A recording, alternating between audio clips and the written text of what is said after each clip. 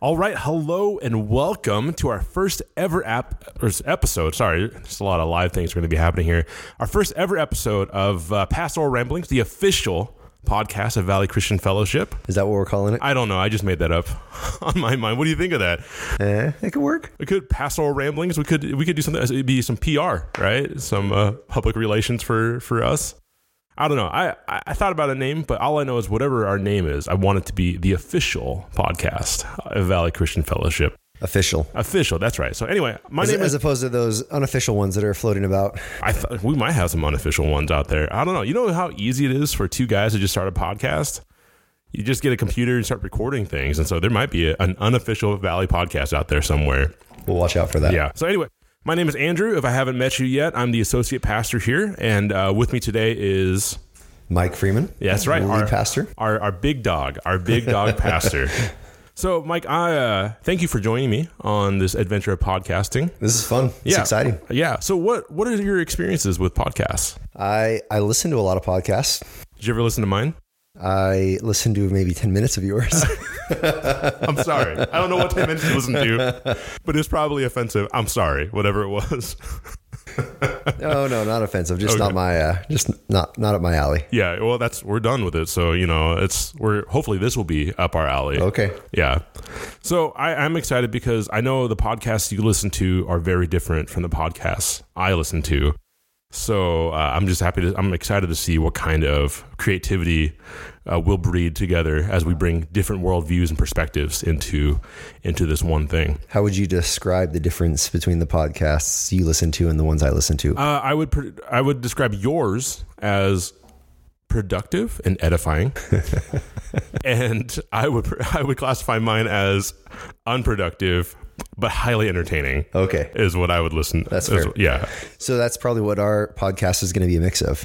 Hopefully, I highly entertaining and productive. I hope that ours. Yes, I hope ours are just super good. I'm not even sure who's going to be listening to this. I know maybe 2 other people in our church that actually listen to podcasts, but we'll promote the heck out of this. So before we jump into this, I wanted to do some announcements and news. We have an event coming up, Mike, and I was wondering if you could explain a little bit about what it is and who's all welcome to come to this. Yeah. So the end of the month, we've got our second Valley Forward, which is really it's a training event for ministry leaders and for really anyone that gets involved in ministry at Valley. It's a way for someone to jump on board, entry level, and even a way for people to hone their skills if they're really kind of leading a ministry themselves.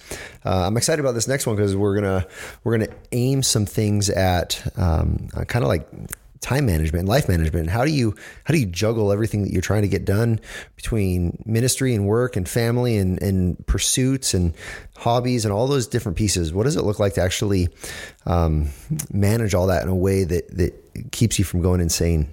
Awesome. So if I'm hearing you correctly, this is for not just ministry leaders, but people who are serving in the ministry, or would anybody who's just interested in ministry, could they come to this as well? Really, anyone could come to this, and I think it would be helpful for them. Okay, so I know we've done one in the past. Can you kind of walk me through what this night will look like in your mind? Yeah, so we'll start together with kind of a The night really would begin with everyone gathered together, and we will spend some time just casting some vision for what ministry looks like at Valley, how we all get engaged, and then we will really aim things at that productive side of things. And like, how do you manage life? How do you manage your time? How do you manage your energy? And then from there, we'll do some breakout sessions into the individual ministries that are going to be represented there. Children's ministry will have a breakout. Youth ministry will, usually our welcome team, our hospitality team, our security team, all of those different teams that use that night to have a team meeting. Awesome. Thanks for the reminder that I have a breakout group. I will need to work on that. So, all right. So that's coming up at the end of this month. By the time this recording is out, probably within a week or two of that. So, and that's going to be at the Pacific Way campus, correct? Pacific Way campus. Excellent. So, Mike, I brought you in this room, and I wanted to start this with you, and I wanted to start this podcast with probably a foundational conversation. I know our mission statement says that we are a gospel-driven church. I got a question for you. So there's a story from the Explicit Gospel. Are you familiar with that book, Matt? Yeah. Matt? Yeah, okay. An amazing book. There's a story that Chandler starts off with, and it's about he's sitting there, and there's a baptism service happening, and there's a lady who was previously a Wiccan and someone who was a Buddhist. They're getting baptized, but then those baptisms are a cause for celebration. But then person after person after person has the same story, and it's a story of someone who has been going to church their entire lives, but has never heard the gospel until recently, and they finally have given their lives to Jesus. Why is the gospel so important? I mean, like, what are your feelings? I guess what are your thoughts on people attending church and never actually hearing the gospel, or even just completely missing the point of what church is about? Right. So that resonates with me deeply. I've seen baptism services where someone has shared their story, and as they've shared their story in preparation for baptism, they haven't even mentioned Jesus. And it was really aimed at like God changing them, and they had lots of good things to say, but they missed the point that Jesus' death and resurrection is the foundation of everything. And that was hard to watch. It hurt my heart to see that, because you just want a baptism service to be a service of such celebration because of who Jesus is and what he's done. And I think that the gospel just gets overshadowed in so many ways in the church and in ministry and in life. Because there's all these other good things that we do as a church, all these other important things that are valuable and vital to ministry and to life. Being a good person is one of them. And so oftentimes we think, okay, well, I'm a Christian and I go to church and I'm a good person. And we see that it's all built on my ability to be good, or my ability to find some willpower to change, instead of really realizing that's not what the gospel is. And I agree with you 100%. There was a lot said just now. Let's if you don't mind, I want to, I guess, break it down a little bit. So you talked about like a baptism service where someone has not even mentioned Jesus. And to be honest with you, we have done baptism services here at Valley. I've been the person to do a lot of screening. There have been a couple people we've said, no, we're not going to baptize you because you don't understand what it's about. And it's hard. There are some people who, when you ask them point blank, what has Jesus done for you, or who is Jesus, or what is the gospel, they'll tell you the right answers. But when they go to tell the story of their conversion, I guess, or they don't mention Jesus at all. Why is it so important to mention Jesus?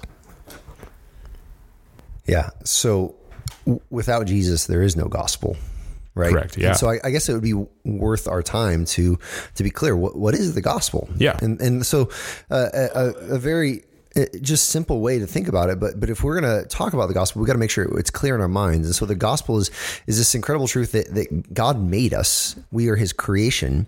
He made us to know him, to walk in his likeness, we've been made in his image, in relationship with him. But in that, just like Adam and Eve chose to turn their back and rebel into sin, every single person has done the exact same thing. We've all rebelled. We've all said, God, I'm going to do it my way, which is sin. In doing that, we break that relationship that we were designed to have with God. That relationship's broken, and there's nothing we can do to fix it. It's like the deepest, darkest red wine spilt on the purest, cleanest, whitest carpet. And it sits there and it sits there and it sits there. And when you get around to try to clean it, no matter how much bleach, no matter how much cleaner you use, that stain is permanent. There's nothing you can do to clean it. And so the Gospels, it begins beautifully. God makes us to know him. And then it turns towards tragedy really quickly, because we have broken a relationship. We're separated from God. We're going to be separated for all eternity. This is heaven and hell at stake. We're going to be separated for all eternity, and there's nothing we can do about it. And it's hopeless if it rests on me. But that's why Jesus is so important. This is why it's important to mention Jesus, because God sends Jesus, and Jesus does what we didn't do. He lives a perfect life. He never, ever sins. He lives in complete obedience to his Father. And then he gets arrested. He gets unjustly tried. He's falsely accused. He's whipped and beaten, dragged outside the city limits, hung on a cross until he dies. And that death is the death that's unjust for him. He didn't deserve it, but it's the death that I deserved and that you deserve, that all of us deserve because of that rebellion and sin. He dies for us. He's buried, and by God's power, he's brought back to life. He's resurrected. And the scripture says everyone who believes that, anyone who believes that, they're given a new life. They're given a new heart. They're made right with God. They are saved. That's the gospel. So, and that is a powerful, powerful story. And I want to dive in a little bit deeper of that application to the church. But if I'm hearing you correctly, we want to mention Jesus because it's almost for certain that if someone doesn't mention Jesus in their conversion or their testimony, it's highly possible that they are relying on their own works, or they're kind of that mentality of pulling up their bootstraps and getting right with God. And they're trying I'm going to quit smoking, or I'm going to quit beating my kids or something. That's pretty intense, sorry.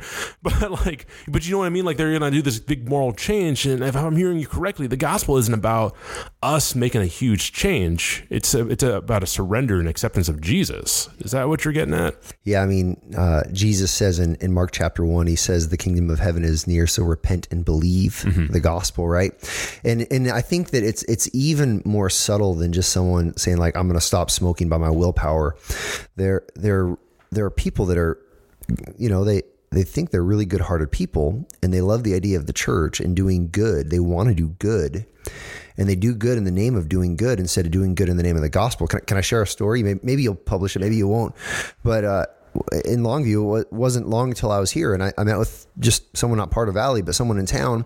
They wanted to pitch an idea to me. I've told you this story before. Yeah, I was going to bring this up. Okay. Yeah. Let's go here. And again, they wanted to do something really good for the community, right? And they were doing it under a church umbrella. They're talking churchy language, and so I sat with them and I heard them out and great ideas and all that, and I said, well, I'd like to see how this connects to the gospel, and so I just asked them like point blank, like, so what is the gospel? And it was like a deer in headlights. And this was a young guy who could not articulate that he is saved by faith in Jesus and his death and resurrection. Now, I imagine there was belief in there somewhere. I think that maybe it might have been a lack of ability to articulate. I don't know. I mean, I don't get to judge a heart, but it was disheartening for sure that this is someone who's trying to move and shake in the church world and do good things. And it was built on teaching people to be good people instead of teaching people to believe in Jesus and his death and resurrection.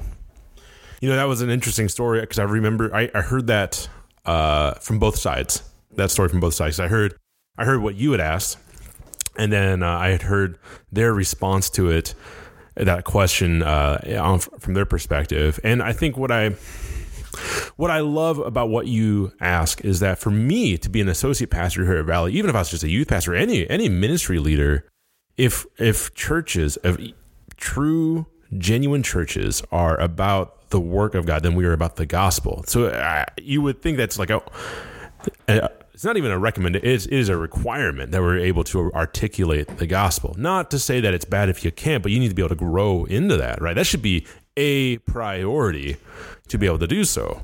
Exactly. And if I'm hearing you correctly, any ministry, any church work that we do should be clearly connected back to the gospel, or else we're just doing good works. Yeah, I mean, here's a great way to think about it. If we do good things for people, and we have a massive benevolence budget, and we do tons of community service, and all of it is in the name of doing good works, what happens when these people we've loved so generously with things, when they die, when they stand before God? Yeah. Now, this doesn't mean that everything we do, we're holding up billboards and waving signs. I think that we have to be led by the Spirit in how and when we share, right? People aren't just a project that we're just like trying to cram the gospel into them. There's a relational dynamic, and man, we can be friends with everyone and kind to everyone and serve everyone and just be wise about how is God leading me in these conversations and these friendships, knowing that what this person needs more than help with their utility bill, what this person needs more than financial counseling or marriage counseling, what this school needs more than a new coat of paint or anything like this. What they need more than any of that is to know Jesus and his death and resurrection. And people don't get us wrong, because I think, Mike, if I'm hearing you correctly, this is about good works are good works, but we can never divorce those from an eternal perspective. People who are helping someone with their electric bill, helping someone feed their family, those are all good things. But at the end of the day, if they're burning alive in a fire, right, we got to get them out of there.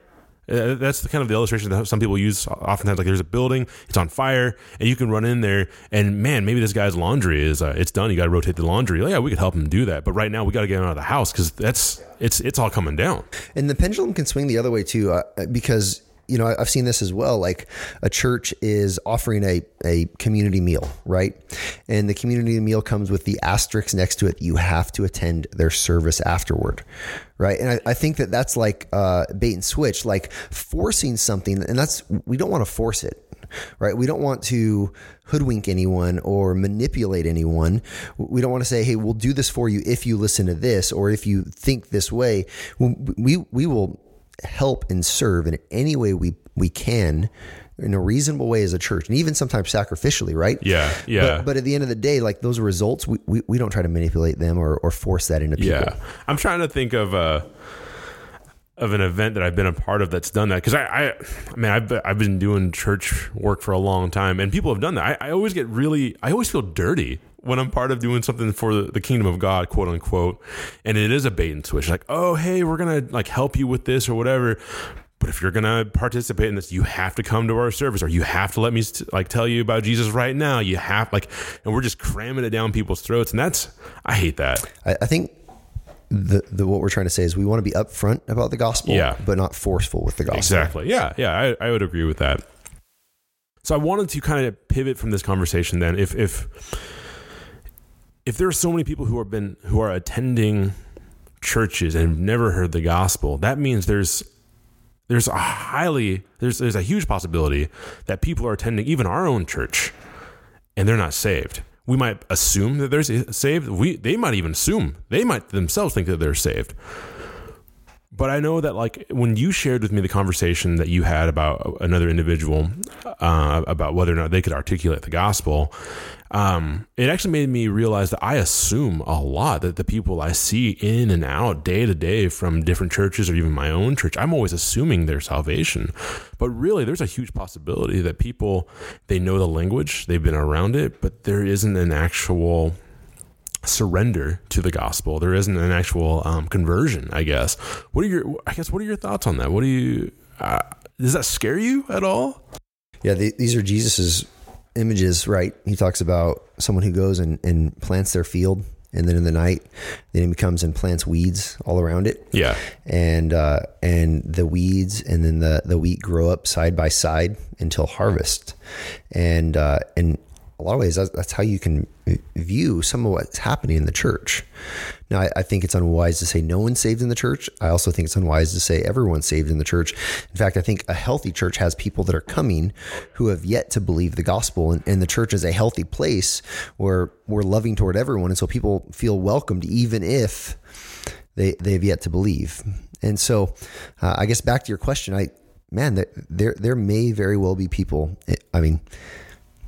in Valley or in other churches, good churches, that think they're insiders, think they have a relationship with God, but they've got a faulty foundation. It's not built on Jesus' death and resurrection. It's built on I believe in Jesus and because I'm a good person, or I believe in Jesus and I do these good things, or maybe it's not even really about Jesus. It's just about a moral code, or I'm better than my neighbors, or I go to church, or I give to church, or I serve at church. All of these things can influence how we think, versus realizing all these things flow out of the gospel, but they actually don't cause our salvation. You said that some people, like, they come and they believe in Jesus and they do good works, and in that they think that they're saved. And I was thinking to myself, but which Jesus do you believe in? the true the Jesus that we see in Scripture, or like the image that we create for ourselves. It's always frustrating for me, I guess, as a teacher or a preacher, when we're teaching the Word of God and people say, "Oh, I don't agree with that. My Jesus wouldn't do X, Y, or Z." And I'm like, "What do you mean? It's right here. It's right here in the Bible." I don't understand where this disconnect is. And when I meet people like that, do you think it's fair to say that they're probably not saved? Am I being too judgmental for saying something like that? Yeah, I mean, before you started sharing, I was thinking, man, this could almost come off feeling pretty judgy, and I don't think that's our heart and our goal. And the hard part about a podcast, this medium, is we're not face to face with someone. Correct. Right? If I'm face to face someone talking through these issues, I'm able to ask questions and read them and understand where they are in ways that you can really be gentle. And so we're just chopping it up between two guys. And so someone might be listening to this thinking, "Oh my goodness, that's really judgy." But it's not actually us that serve as judges. It's the Scripture. And the Scriptures talks about the gospel in such a clear way. It says that the gospel is the power for salvation, right? And so that's why this is so important. And that's why we've really got to be careful with not diminishing the value of the gospel, not overshadowing the gospel with ministry or church life, not forgetting the gospel or highlighting something as greater than the gospel, because this is where the power of salvation is. Have you ever questioned your own salvation? Absolutely. Okay. I have too. And actually, I guess I'd be willing to share this. Maybe I'd like your input on this. Because there are signs of salvation, right? Fruit of the Spirit and all these things. I remember in college, I was really wrestling with like, man, how do I know I'm saved? Because I think that's a fair question. I think you should, if you take the moment to ask yourself that, then that's a pretty healthy thing. I think if you've lived your life, quote unquote, as a Christian, you've never asked yourself whether or not you're saved, you've questioned it, you might be blind. You might be just living your life and not really thinking about what Scripture lays out. But anyway, I think about things like being able to hear and be in tune with the Spirit of God, just like having if the Holy Spirit is our teacher, right, and He's like the gift that seals our salvation, there's a level of insight that we receive from the Word, and as we commune with Him, and that kind of like, that's what reassures me of my own salvation. Because the truth is, like, even as a pastor, man, I sin, I mess up, and I've shared with you my own struggles. I share with like Vinny and other people, and there are moments where I'm like, what the heck, man? Am I even saved? Do I need to accept Jesus? Yeah. And I think there's a repentance, like I need to turn back to Jesus right now. Mm-hmm. But for me, I've always leaned back into like, okay, I know that the Spirit of God whispers to my heart. There's some things that God has taught me that I'd only be aware of these things if the Spirit of God has shown me these things. And because I know that's the Spirit of God, then I feel like I'm sealed to the day of redemption. Am I off base on that? I think what you're referring to is, Romans 8 talks about how His Spirit testifies with our spirit, right? That we are children of God. We cry out, Abba, Father, right? And I think that in those moments of sinfulness and really of subtle selfishness is what it ends up being for me, right? That on the exterior, I can look like I'm doing everything right, but I can know my motives could be wrong or be selfish. And those are those moments where I'm like, do you really, are you really walking with Christ? And this is where we preach the gospel to ourselves, which is really what you were just talking about doing, where we remind ourselves it is not by my good works. It's not by my ability to be faithful. It's not by my faithfulness. It's by Jesus. It's by His faithfulness. It's because of His death. These sins have been covered over. They've been washed clean. They've been paid for. I've been given this new heart, not because of something I did, but because of His grace.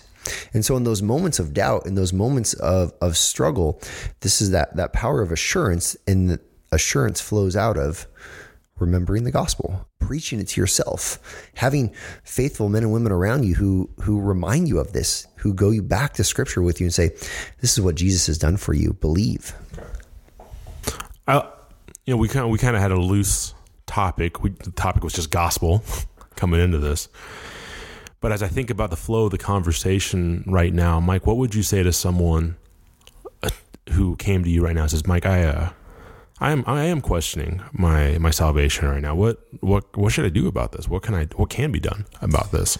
Yeah. So I would start by asking them some questions. Well, obviously, why? What's going on in your life that's making you feel that way? Tell me about when you started to believe in Jesus. What do you believe about Jesus? And I'd start to just gently question and walk them through some reflection built on the scripture. And hopefully we would land at a spot where they really are able to turn their attention toward who Christ is and what he's done to believe afresh and uncover whatever those things going on in their lives that they need to repent of are and figure out what does it look like literally to turn away from that and to turn toward Christ. There is so much encouragement, even in our struggle, even in our faithlessness, when we really do turn toward Christ. What would you say? Okay, so there was a story of a pastor when I was in Bible college.